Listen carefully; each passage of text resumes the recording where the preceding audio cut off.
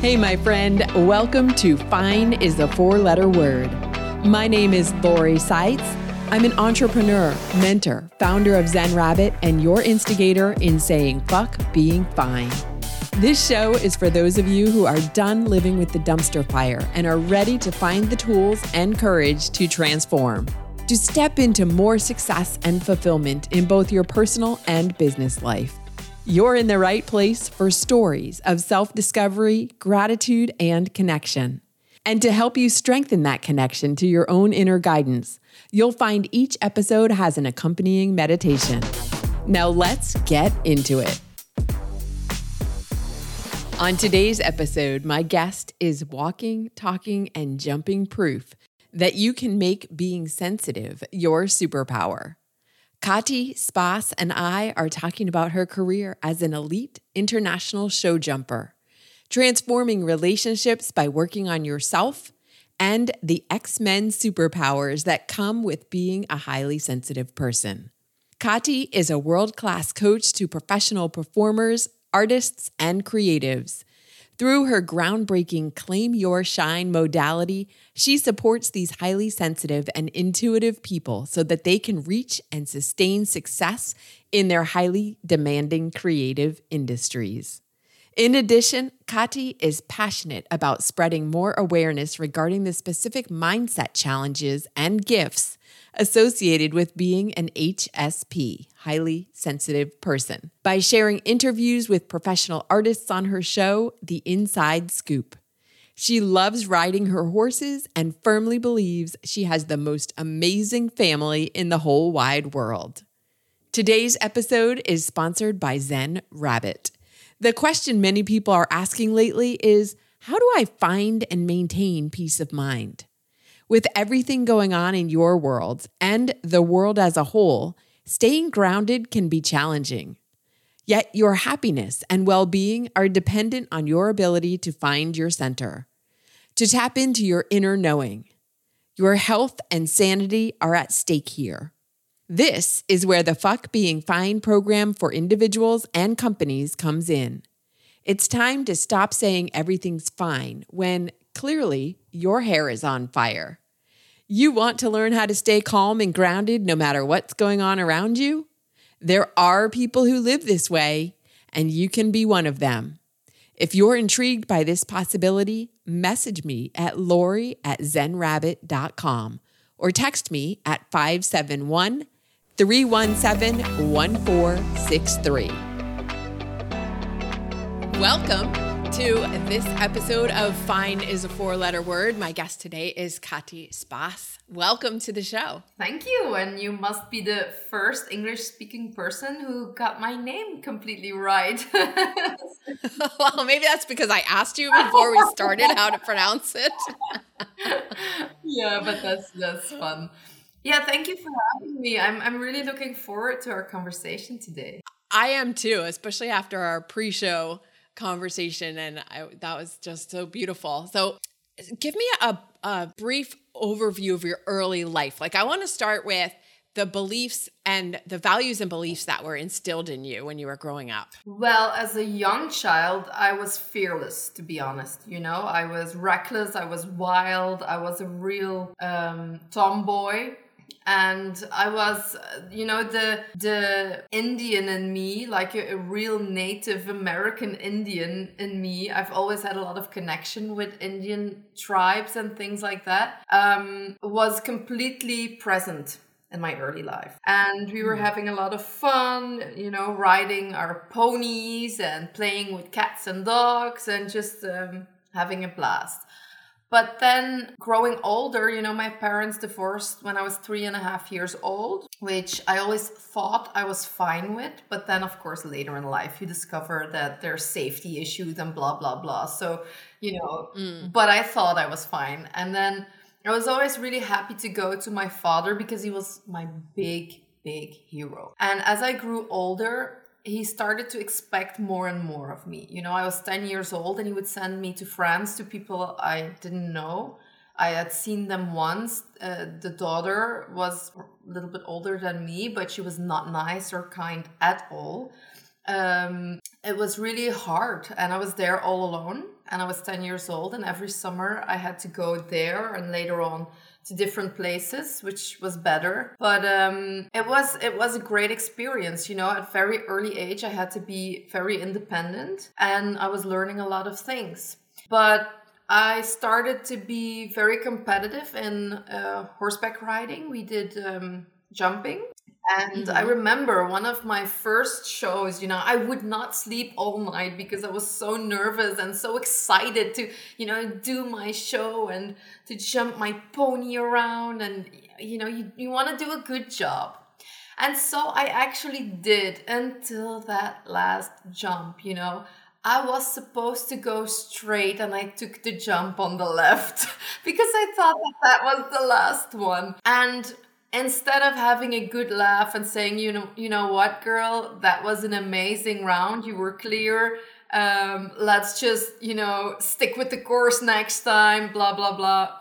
No, he said I had to ride a higher class. I think I was 10 or 11 years old at the time. That's still small enough. I did not have that much jumping experience. So I was really scared doing that. So he actually made me scared, and the pressure was already on. It had to be good. Yeah. First of all, why was he sending you to France to stay with this family that you didn't know? Did you ever find out why? Yeah. The first reason was so that I would learn to speak French in a good way, because our family is from that side, they're very well educated, and then they're like, it's posh, if you speak fluently French as well. So that was and he always said, you'll be so grateful later in life. I guess I probably am, and it's been amazing experiences. Who can say that? I was in France on my own when I was 10 years old, and I was not on my own. I had these people taking. Sure, but I imagine it was very, like you said, it was scary and lonely, and you don't speak the language, and you're with these people you don't know, and all of the stories that you then create in your mind about all kinds of things. I was too young to do that. I didn't do that yet, but I did feel a little bit, left aside, because these people were also very passionate horse people, and their daughter was a very good rider as well, or still is probably. So they were always working, competing, and blah, blah, blah. So I was a little bit, left to the side. I was there, and yeah, they did include me as much as they could, but I'm a wanderer. I love to be on my own. So I would spend my time with the foals in the field, with the dog playing, just going for a walk with the local pony that they had in their barn. Okay. And that was okay because there was space, peace, quiet for me. So yeah, I did manage to survive. We did have cool experiences as well, of course. Going back to the stepping up in horse riding class, and were you able to compete at that level, or what happened? Yeah, so then afterwards, we moved and everything got more professional, and it was quite hard for me because as a child, I was very introverted. I was very outgoing. I'm very extroverted, but when it comes to my deeper emotions, I can be very introverted. And so I did not even know, I wasn't aware about this. My brother was always a lot more sensitive with these things, but our father had changed girlfriends. And he was with this really sweet lady that took great care of us, especially my brother, because like I said, I was the tomboy. I was out in the stables and with the horses. So, but my brother was, really well taken care of, and she was always soft and sweet and kind, nourishing, And then came this French, I can use the word biatch. She was just. Yeah. At first, we idolized her because our father was so like, oh, she's this and she's that. And we were like, wow, 10 and 12 years old. I was 12. And then, you idolize her. And then they moved. And then you're at an age that you're changing school. And so there was so much going on that I suffered from quite a severe illness that your bones literally like, it's not freeze, but they stay stuck. So Oh, it's a wow. reactional arthritis. So I could not move certain parts of my body. So I was stuck in bed. Oh my That was gosh. crazy, you know, and I know now, later on, I knew that it was a reactive disease. So it was happening as a reaction on everything that was going on and that I just could not process in myself. Because I did not want to think about those things. So Yeah. yeah, it's interesting how that. So were you not able to ride because of that? Yeah, for a little while, but we just moved, so things were changing, and it was actually okay because that way I could settle into the new space, and I did recover quite fast from it. Normally, it takes people at least 3 months, and I was a very healthy girl, so it took me 3 weeks when I could start going a little bit outside again. So then a little after that, I could ride again. And then we did take things to the next level. You know, we started writing shows and competing more. And then we started writing international shows with our ponies. And then, of course, you know, the pressure is on. We had these pony camps with our friends from the show. And then it was like really hard work, but also fun. But for example, when they would all go to the swimming pool, I was the one that couldn't go or had to go later because there was another pony coming, a little stallion from people, and I had to ride it at home. And I always enjoyed that, you know, you do feel special when you're doing that. You get this, you know, extra attention. You're missing out, but you're also having a lot of confidence because you're able to do that. So it's always been me. We talk sometimes about making sacrifices to get what you want. So you sacrificed being able to go swimming, but you also got to ride, Yeah. you know, extra riding time that you enjoyed. So Yeah, and I have to say, at this point, I've experienced firsthand that when you have to sacrifice, you know, it's okay to sacrifice things, but until a certain level. At this point, you know, I used to ride professional for a very long time. I did it as a job. I had my own horse stable and everything, but I was working my horses, my top horses, like 5 times a week, always very conscious about their health and making sure, you know, that there was a lot of flexibility in their work, not every day. The same also going out for a hike and training in the woods and, you know, that kind of stuff and lunge work. So there was a lot of different kind of work for them. So I kept my horses really healthy, but I was investing a lot of time, energy, and work and sweat and tears into them. You know? yeah, yeah. But yeah, so at this point, I have 2 babies, and I'm very happy if I can ride 2 or 3 times a week, and even some weeks not, and some weeks 1 time. And I've noticed that these past few weeks, I've been riding 2 times a week. And I've made more progress than I've ever made in the past riding 6 days a week, months, you know? Wow. Yeah. There's a lesson in there. Yeah. In that, you know, I see it as a lesson for myself as well as for my listeners, that it doesn't have to be always pushing so hard, that sometimes, not sometimes, all the time, it's about allowing. And so if 2 times a week, you're getting better results than 6 times, then allow yourself to, I don't want to say settle for, but accept that that's okay, that you don't have to put 5 days or 6 days into it. You know, it was pointed out to me recently that I have a belief that struggle is the way to success. Yes, I get that. You are giving this message right here that is not true. I mean, it's true if you believe it's true, but it doesn't have to be true. No, and I'm working through that belief every single day because we've been raised that way. You know, we've been raised that way. And with my business as well, I used to work so many hours and serving so many clients. But now I'm at a point where, you know what? I'm exclusive. I'm not for everyone. I don't want to work with everyone. I don't want to serve everyone. You know, I want to work with the people that bring me the most joy, and I will choose them. And that just changed my entire career, but also, you know, bliss, joy in what I do. Because I'll be very frank with you, when I have to coach 10 clients one-on-one at the same time, I'm bored.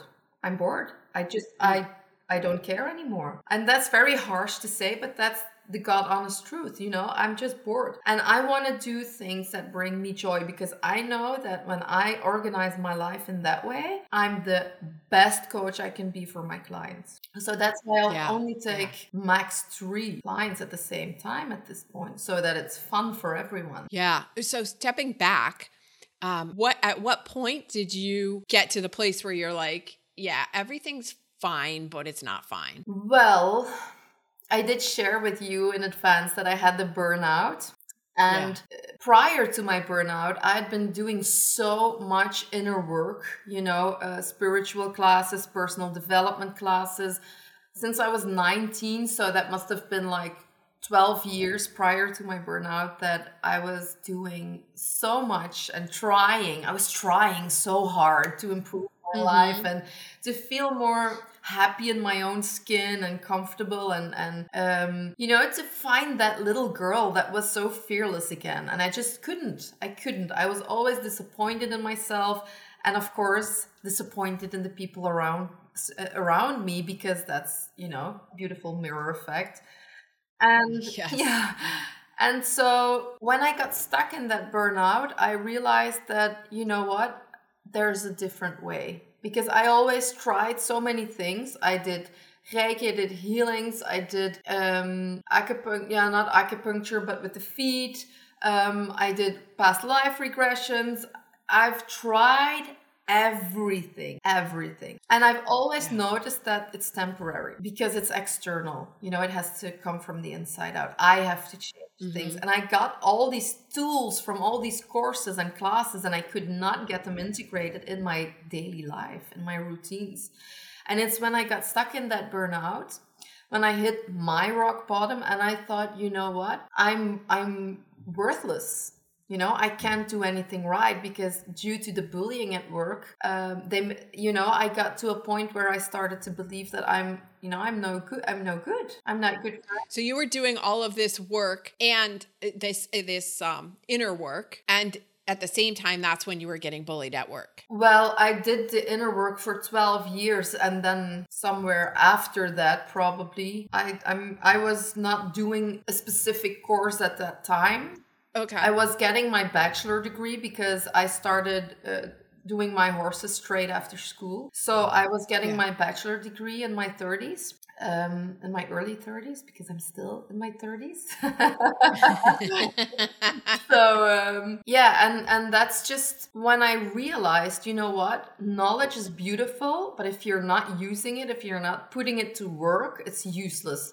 Even worse, absolutely, it's making you feel like shit, because you know what you have to do and you're not doing it. So you're, tearing yourself apart because you're such a bad person and blah. Yeah, Right. I have these kind of conversations with clients all the time about, feeling guilty, and talking about when, we talk about gratitude and meditation, and when I'm working with my clients, and that whole idea of having a gratitude journal that becomes another thing on your to-do list.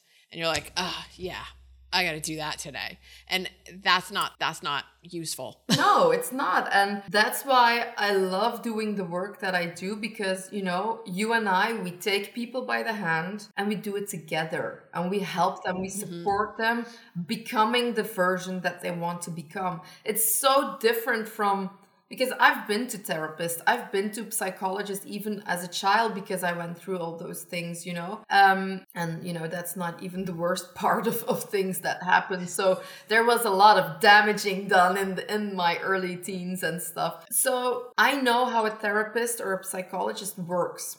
And what you do is you focus on the negative. What isn't going well for you in life? And the past, right? Yeah. The past and the negative. And the negative, tell me what's going on. What isn't working for you? So you'll spend your hour telling, this isn't going right. And sometimes when you've got a really good one, you'll get some tips and a tool. I was lucky when I was in my burnout. I got a good one. And she gave me like one exercise and some good mindset talks that helped me move forward. So I'm grateful for that. And the psychologist helped me find myself internally. I didn't know how to listen to myself. I did not know how to express emotions. I did not even know I had emotions. I was just such an unaware child, and I did not want to feel those emotions. So right, because that's painful, and we don't necessarily want to feel pain because it doesn't feel good. So we just distract ourselves or brush them under or pretend we don't have them, and then they come out somewhere. Yeah. Or you get, an illness like I did a few days. Yeah, right. So I was just going to ask you, how did it come out for you? Yeah, they came out through setting my bones, locked the bone. I thought maybe there was something else after that. Okay. Well, yeah, I started rebelling in my teens and doing all sorts of numbing of the brain. Yeah. I've had so many addictions. I was in the hospital twice when I was 15 to pump my stomach from drinking too much. But I was I'm really sensitive to those substances. So, it's also not as dramatic as it sounds, but it also is. So, I started using those substances and like marijuana and sugar and sex and all these things that help you numb and make you feel a little bit more bliss, fake bliss. It's still temporary. And so was it the psychologists that you went to who helped you heal those emotions? Like No. At what point did you get to the point where you were like, okay, I recognize now that emotions are part of being human, and feeling them and expressing them is the healthier way to go? Well, I think that the first awareness was with the psychologist to just learn how to talk about it, and to see what's going on. That's the first step. And I'm so grateful that at a younger age, I was able to learn that, because who knows, what else with my body would have been going on. But it's also my mom. She gives spiritual classes, and she was always very aware about these things and always gave so many beautiful tips. But then, I felt like a bad child or a bad person because I did not know how to implement them. Because I followed a lot of her classes, and I said, no, I followed them all actually. But then, you got the tools, that, grounding yourself or meditating or doing a yoga exercise or whatever, cleaning your chakras, I don't care what it is that works for you. It all works if you use it. But then I noticed, because I was always the young one, and then you see all these women in their relationships. And what I thought was interesting is that you saw them and we were all in this state of pure bliss. You're there, you're with each other, the energy is so high and beautiful, and you get in this zone and the state of, this is it, this is so pure, and this is how I want to feel. And then you drive home and you still feel amazing, and then you open the door and your partner says one word and blah. It's completely vanished. And what I learned there, and I also was only able to put the meaning to it afterwards when I went through my own transformation. But what I discovered is that those ladies and myself, because I experienced the exact same thing, they started to feel a discrepancy between themselves and their partner.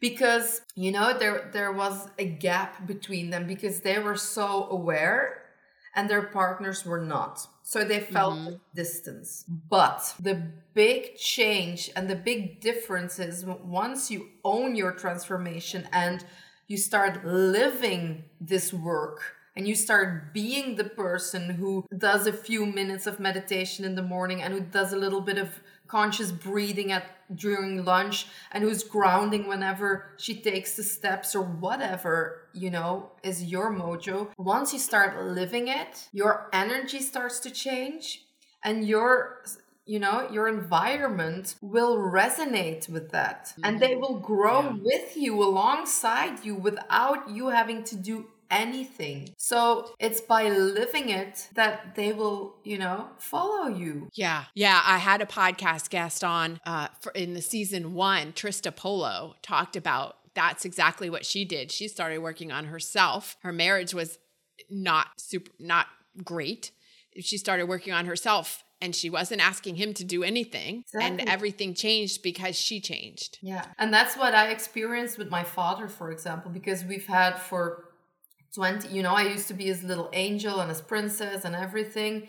and I saw him as a god. But then when I was 14 years old, I went from the ponies to the horses, and my brother started riding the ponies that were now, really ready and doing international shows. So he was at that level at that point, and I was learning again with the horses. We were, Right. There was a lot of preparation, but you could see that there was a growth process for me again, and that I was losing myself a little bit. And then my father completely, dropped me. Like, I had to go to the shows alone, and there was no more support, and my brother got lessons from the most amazing teachers, and I could not join in. I needed it more than him, but he was at an amazing level, and he did European championships, and I was always there to support him, love him to death, So proud of him as a person, as a rider, as what he's doing right now in life. But you could see that, I was being put aside, and there was no more space for me. And that, as a child, really hurts, because then you feel like, I'm not good enough, So from that moment on, I started rebelling, and it got even worse. And the 20 years after that were hell between me and my father. Just pure hell. Been struggle. And so after my transformation, it's like you described so beautifully, you don't have to expect anything from someone else, but when you change, they'll show up differently. And our relationship, the past already 4 to 5 years, our relationship has been gold again, pure gold. Wow. Yeah. That's amazing. I did not expect that to even happen anymore for us. But it's only because I showed up differently that he was able to do the same. Yeah. Yeah. I want to touch on briefly what you talk about, what you specialize in, but what we talked about before the show about your being a highly sensitive person and how you came into understanding and accepting that, and why that's who you work with now. Yeah, that's interesting, because at the job of the bullying, there was someone who just mentioned the term highly sensitive person, and it instantly triggered me, and I thought, you know what, I'm looking that shit up. So my dear friend Google told me all about it, and then and then I started to think, oh my god, that's what's up, that's what's been going on. And it interested me so much. And then I had this experience of personal development to the highest level with that burnout, and me reinventing myself and putting all the things that I had learned in the past to work and actually implement it and live it, because I discovered these new strategies to really start, using them and becoming the person. And so I followed a course to become a coach, or an entire, education on it. And I thought, you know what, I want to be specific. I want to help people like me who feel lost, who feel insecure, who feel misunderstood. I've often felt like an alien on earth, not because I didn't have enough friends, because I've always been surrounded with a lot of loving people, but I just always felt like I didn't belong. And I do. Yeah, I've heard that from a lot of people too. Like, regardless of whether they're highly sensitive or not, it's so interesting how many of us humans feel like we don't belong. Yeah. And so I started to tune in more into the, working with highly sensitive people as an expert and following those classes. And I've worked with the, most renowned researchers in Belgium and Holland, or the Netherlands, on the topic. And then I discovered, highly gifted, and I found out that I was myself as well, or am. And so many things got clearer and clearer. And the more I got to learn about these qualities, the more I knew, like, this is exactly what I have to do. And then I started working with highly sensitive people. And after coaching like circa 100 people, I knew, like, what I'm doing, it really works. They're all so happy. They're all so grateful. I still get messages from clients from 5 years ago. So it's so amazing. But then I started seeing these documentaries on TV, and I started watching like Avicii, who, the DJ, so gifted DJ, who just didn't find his place and didn't know how to cope with all the pressure as an artist. And I started watching all these documentaries, and I started seeing that there was a big misconception of artists being what's the word? Bipolar, experiencing heights and lows very often. But what I learned from working with all these experts in high sensitivity is that we can feel those emotions as well because of the overstimulation and everything that goes on inside of ourselves. We have a deeper way of processing information, and our right hemisphere is stronger activated. That means a lot of creativity, thinking in solutions, such a strong empathy, more activated mirror neurons. So you can really feel what someone else is feeling or showing. So these are all qualities that artists need to have to be good at what they do, Right. And so that's how I discovered that, I think around 85% of all artists is highly sensitive, and a lot of them highly gifted as well. And highly giftedness is also a little bit attached to being highly sensitive because we also have the deeper way of processing information. So that's why I started to notice, oh my God, these people, they don't even know why they're feeling that way. And they're feeling so lost and insecure, and people are making them think that it's bad to feel like that. And I know what that's like because I had everything to be happy and I just couldn't. I didn't know how to fully own my, my luck, my shine, my everything. So I didn't know how to step into your superpower. Exactly. And we have so many being highly sensitive. We have so many beautiful powers. And yet I got stuck in the struggles, the challenges that come along with it. And that's the problem. Once you're stuck in there, you can still use your gifts that come along with it, but it's harder to enjoy them and to really use the full potential that's present. So now to see them as gifts as opposed to, I don't want to say maybe disabilities or drawbacks or things that were wrong with you. Yeah, it can really hold us back at times, for sure. But there's so many. I keep doing these little reels on Instagram on why HSP are like X-Men, because we're simply more evolved. Sometimes you just gotta own it. Okay, all right, I gotcha. Let me ask you your next question then. On that note, when one of the X-Men, specifically you, wants to feel an even greater boost of energy, what is the song that you listen to get, what's your hype song?